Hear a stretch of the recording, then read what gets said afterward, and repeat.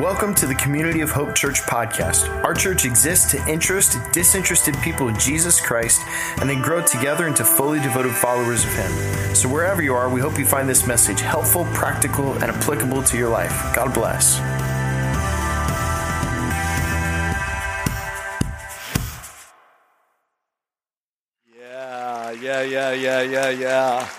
Yeah. Can give it up again for our good friend Andy Camizzi. And Andy was in an earlier service, and here is the portrait right here that he painted for everybody to see. And as our gift to you, when you leave here on this holy night, we have a copy of that as a print. We're going to give one to every family, so take that as our gift to you guys. And Merry Christmas to you. Merry Christmas to you. Yeah. I want to welcome you. We're so delighted that you guys are here, whether you're a regular, whether you're an attendee, whether you're a guest on this holy night. We're just honored to have you with us. Hey, I'm going to begin our time. I want to read a passage of Scripture to you that comes from the mind and the heart and the experience of John the Beloved, John the Gospel writer. And he was referred to sometimes as Beloved because he was such a close friend with Jesus while Jesus walked on the face of the earth. And so I want to read to you his story, the story of Christmas according to John, in the beginning of his book, John chapter 1, and I'm going to read the first 14 verses. Listen up to this. This is God's word for us. He writes, "In the beginning was the Word, and the Word was with God, and the Word was God. He was with God in the beginning, and through him all things were made, and without him nothing was made that has been made. In him was life, and that life was the light of all mankind. And the light shines in the darkness, and the darkness has not overcome it. And there was a man sent from God whose name also was John. And he came as a witness to testify concerning the light, so that through him all might believe. He himself was not the light, but he came only as a witness to the light. The true light that gives light to everyone was now coming into the world. And he was in the world, and though the world was made through him, the world did not recognize him. And he came to that which was his own, but his own did not receive him. And yet to all who did receive him, to those who believed in his name, he gave the right to become the children of God. Children born not of natural descent, children born not of a human decision or of a husband's will, but children born of God. And this word became flesh and made his dwelling among us.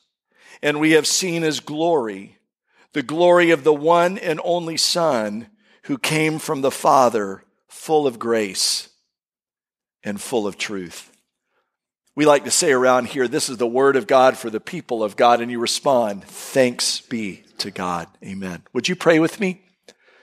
You know, Lord, I'm going to pray also, just like Pastor Trevor did, that you might give all of us a special sense of your presence tonight. This is not a night like any other night. This is a holy night. This is a special night. And we recognize, Lord, in this space together that Christians are gathering around the world, and they will do so in this 24-hour period to celebrate the wonder and the majesty of what this night holds for us. And so, God, would you come by the power of your Holy Spirit into every human being listening to the sound of my voice, that you might quicken our hearts, that you might do something fresh and new on this special Christmas Eve. For we pray together in the name that is above every other name, the name of Jesus Christ. And everybody said, Amen. Wow. So let me ask you a question. How many of y'all know what this is? It's a ladder. Very good. How many of y'all have one of these in your home? How many of y'all have more than one in your home? Okay. I have 3 ladders, And I will tell you this, interestingly, and this is not, I didn't even do this for a sermon illustration. Last weekend, my weekend project, we're cleaning out the garage, was to take 2 of the 3 ladders that I have and to hang 2 of them from the ceiling in the garage. No joke. And I thought that was pretty perfect timing since I'm going to talk about a ladder. But I was trying to clean some stuff out and make room for all of the new tools Beth's buying me for Christmas, which she learned about earlier in the service when I said it for the first time, and it's too late for me. But anyhow, so yeah, this is a ladder, and it might be the oldest tool that you have in your home. A ladder is a tool, by the way. But the only thing that might be older as a tool that you have in your home might be a knife or might be a hammer. There's arguments about that, but we know a ladder's been around a long time. In fact, there is a cave in Spain that some archaeologists were exploring, and they found a painting, an etching of sorts, in this cave in Spain. And in that painting, there's a ladder. And they estimate that the ladder, or this painting, I should say, is over 10,000 years old. So we know that ladders have been around a long time. They come in different sizes, right? I mean, some ladders can be as small as an inch or 2. I remember our girls used to have these little play ladders that were in the toy box in their room. The longest ladder, according to the Guinness Book of World Records, you know what it is? 135 feet long. Has 120 rungs on it. That's a ladder, everybody. And according to the Bureau of Labor and Statistics, about 500,000 people around the globe every year get a visit to the ER for a ladder-related injury. This ladder, this exact ladder, helped me get a new ACL in my left leg in 2018. And we have made up, but we have deep respect for one another since that day. My favorite ladder story of me personally, I remember when I was growing up. For a time, we lived in Tampa, Florida. And I remember that was such a fun neighborhood. It was there was a lake, and we used to go down and play at the lake. But the neighborhood itself was carved out of a big citrus grove. And so many of the homes in the neighborhood had fruit trees in their yards. And in fact, we had 9 citrus trees in our yard. I still remember it like it was yesterday. And they were my dad's pride and joy. He took really good care of those trees. And every year when the fruit would ripen, my dad would do this thing. He would get the ladder out. He had this aluminum ladder. He would extend it all the way, and he would lay it up into the trees, and he would come and get me, the runt of the litter, the middle of 3 boys, to climb up to the top of the ladder, pick all the fresh fruit out of the tree, and throw it down to my brother and throw it down to my dad. And when I was done, this is what I remember. My dad didn't even have me get down from the ladder. He would straighten the ladder up, and he would waddle it over to the next tree with me on the top of the ladder, and he would dive it into the next tree, and we'd begin all again. I remember that was so fun when I was little, and when I got older, I realized how dangerous it was. And I'm mostly over it. Therapy's helped me. It's all good. But anyhow, a ladder is a tool. But I think you'd agree with me that we sometimes also use the image or the word ladder as a metaphor to describe certain aspects of our life. We might talk about our kids climbing the ladder to the top of their class. Some of us talk about either ourselves or someone else, graduating from high school, going to college, or going to some trade school, learning some trade or some skill, and beginning the career and climbing the ladder to what? Success. Right. We might talk about our sports teams. Ascending the ladder or descending the ladder in the standings every year. I don't know about you, my teams always descend better than they ascend up the ladder.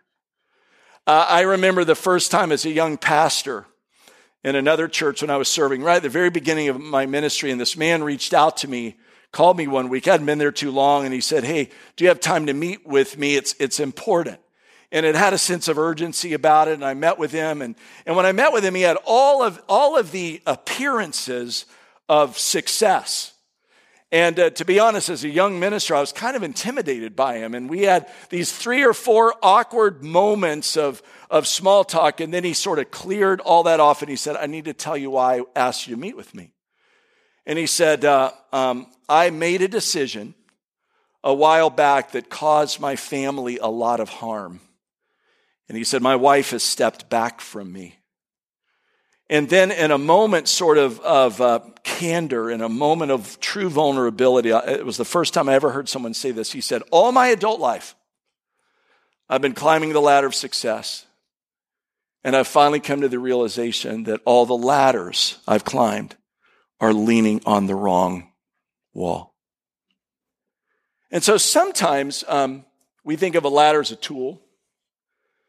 Sometimes we think of a ladder as a metaphor to describe aspects of life. And I've even heard a ladder, in the image of a ladder, used to describe the way we connect with God.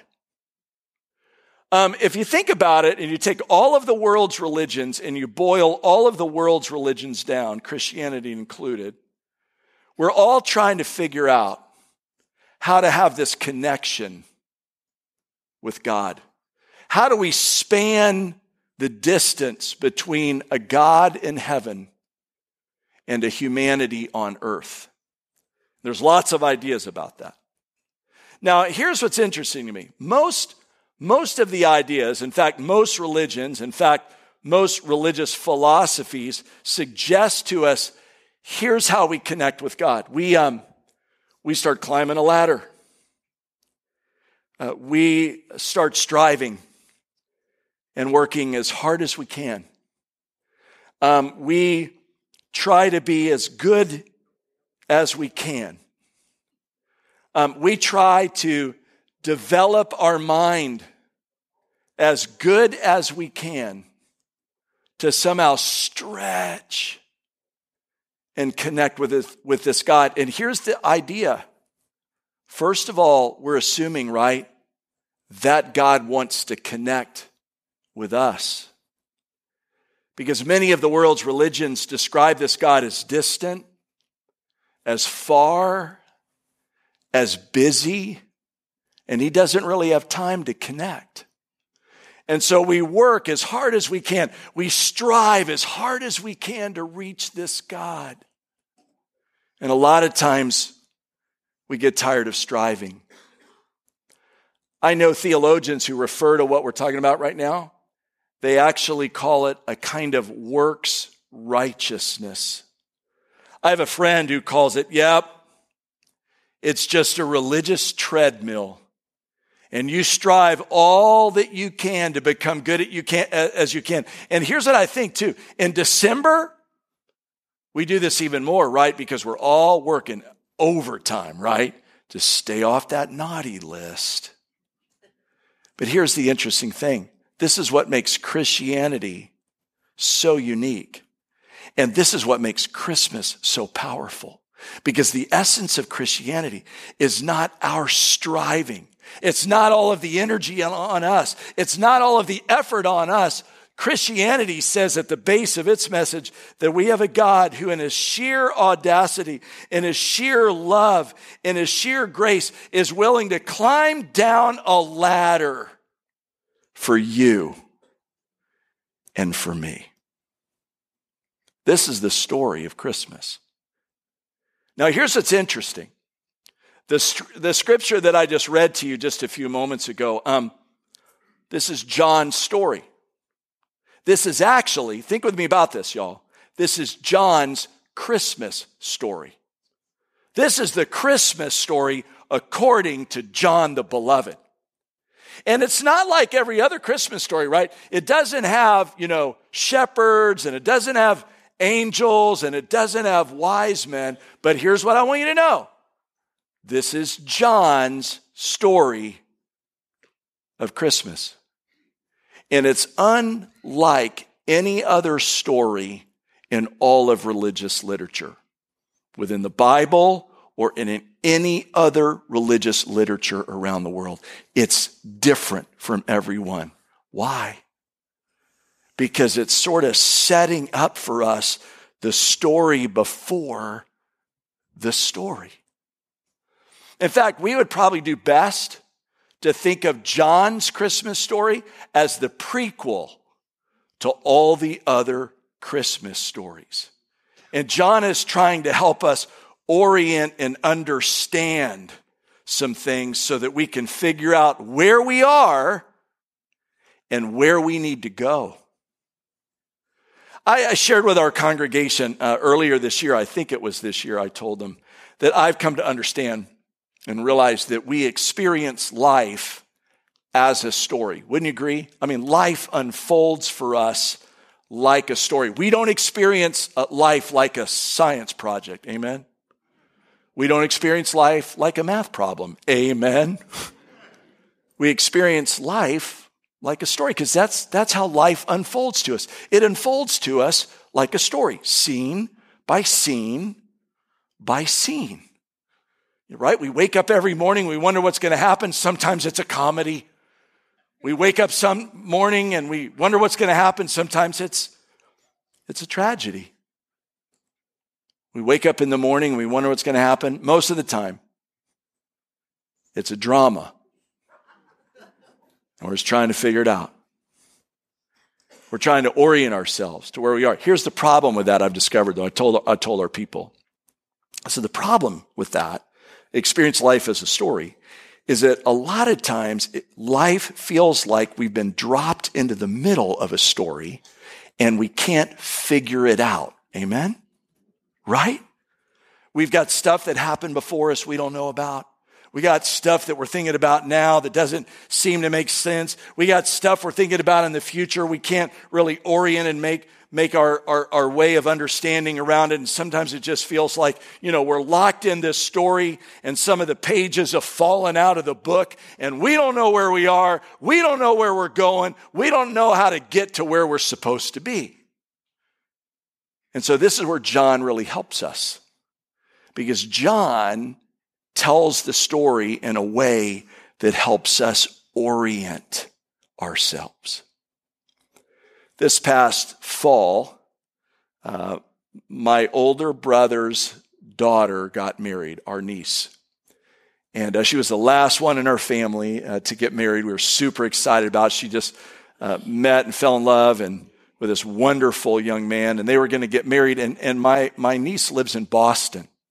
And so I have to tell you all, I saw an opportunity because my dad is from the Boston area, from the New England area. And so I reached out to all of my immediate family, which is my wife, my two daughters, and now my two sons-in-law. And we're on a text group together. I don't know if your family does it that way. We do it. We text each other. We're in a group. We call ourselves Team Amazing.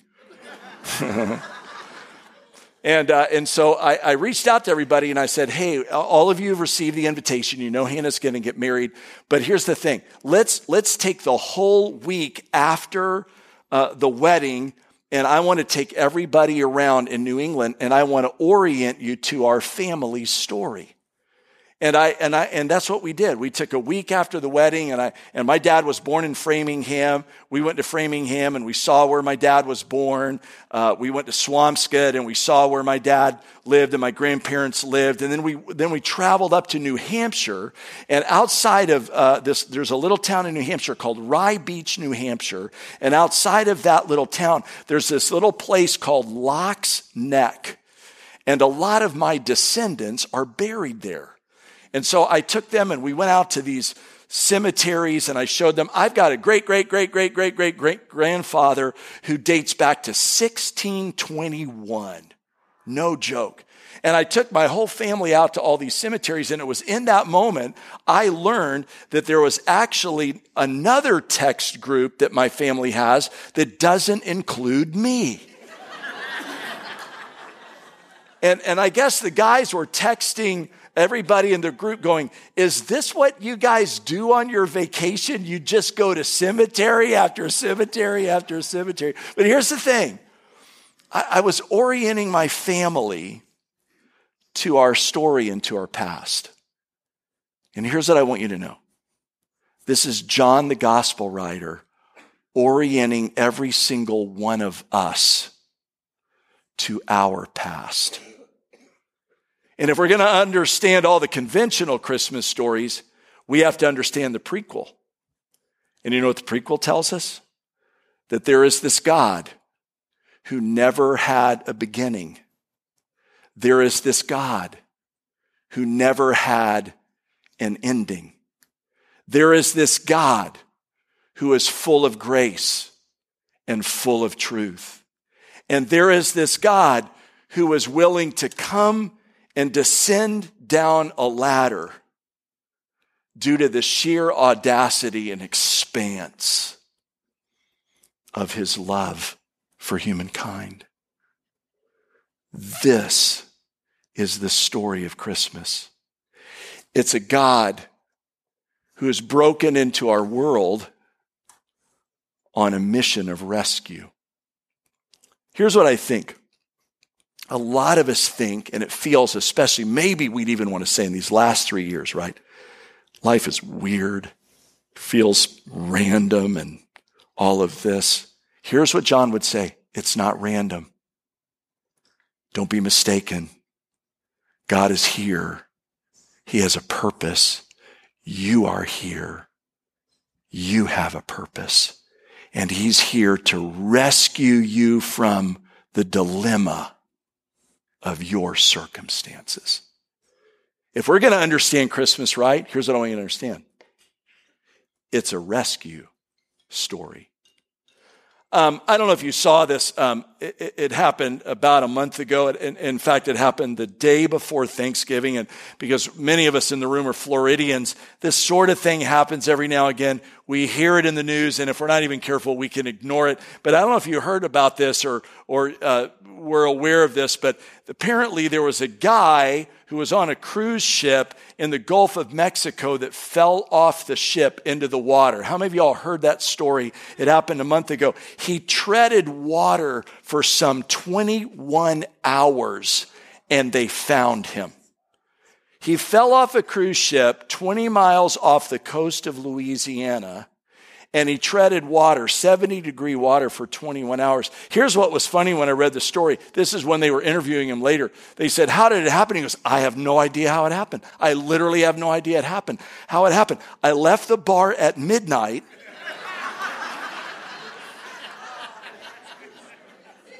When I read that, I went, I think I know what happened. But here's what I want to show you.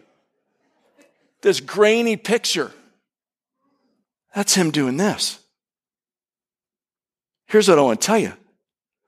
That's the posture of somebody who wants to be rescued. Here's what I want you to know. You know, those who need to be rescued, they know how to assume the position, right? I mean, they know. There's no shame in that. One of the joys and delights of my life as a pastor all these years is I get to see God do rescues all the time. I've seen God, and some rescues are, they're sensational, like this one. 21 hours in the water, found him in the middle of the night. That brother was like, get me out of the water. Right? Some are sensational. I've seen God, through the power of the risen Christ, break in to an addiction and pull a rescue and bring sanity and wholeness and healing. I've seen God work in a relationship and mend a broken relationship between a mom and a dad and a child, or a husband and a wife. I've seen God bring courage where there's fear. I've seen God bring joy where there's mourning. I've seen God bring hope where there's despair. But I got to tell you, it's true every single time. The persons who've experienced that, they know they need to be rescued, and they know how to assume the position. Here's what I want to tell everybody in the room tonight. If we think about John's story, and we just leave it there, I'm going to tell you what's going to happen. You're going to go home tonight, and this is going to be just a story. Now, it's a good story, but it'll remain a story. But I want to remind you before you go tonight, the gospel, the good news of Jesus coming to earth, was never meant to just be a story. It's meant to be your story and my story, if you let him. You know, all month long, we've been talking about all of these values that Jesus has taught us. We lit a candle to communicate the idea of hope. That Jesus is the hope of all the earth. We lit a candle to commemorate the idea of peace. That Jesus provides a peace that passes understanding. We lit a candle to commemorate the idea of joy, that we can find in Christ joy instead of despair. And last weekend, we lit a candle to commemorate the value and the idea of love, that God's love for the world and for you is unconditional and without end. And our prayer at Community of Hope is that you will let this year, this Christ, rescue you from whatever it is you bring into this space. Lord Jesus Christ, I want to pray in this moment for all of my friends and for all who are listening in this space. And I thank you, Lord Jesus, that your story is not just a story. It's a rescue mission. And Lord, I'm so thankful that as you've rescued before, you're rescuing now and you want to rescue in the future. And so God, I pray that as we come to this point in this service where we participate and we light a candle and we do all these things that we do on this holy night, that we might use some space in the room tonight to make our peace with you. If we have left you behind, that tonight we would say, God, I just need to come home. If we've never invited you in, we would say, Lord, tonight, this is the night I need to actually relinquish the control I have on my life and let you begin to lead me where you will. And that God, would you do what only you can do in this space to bring your rescue mission into this room and into our hearts. For we pray together in the strong and mighty name of Jesus. And everybody said, amen. So we're going to light a candle to commemorate the idea that all that we've talked about tonight finds its truest meaning in Jesus Christ. So the people living in darkness have seen a great light. And on those who live in the shadow of death, a light has now dawned. In Christ was this life. And this life is the light of all humankind. And this is the light that has shown itself in the darkness. And the darkness has not, nor will it ever overcome it. And so as you extinguish your candles in this space, I pray that you would resolve in your heart to go in the light of Christ, that you would choose to live in his light, that you would choose to live in his grace, that you would choose to live in his forgiveness, and that you would resolve to be a light in the darkness everywhere you go, so that all that see you may see him, and all of those who see him may come to know him, and those who come to know him may come to worship him, this Jesus, the light. Amen and amen. Merry Christmas. Go in his peace.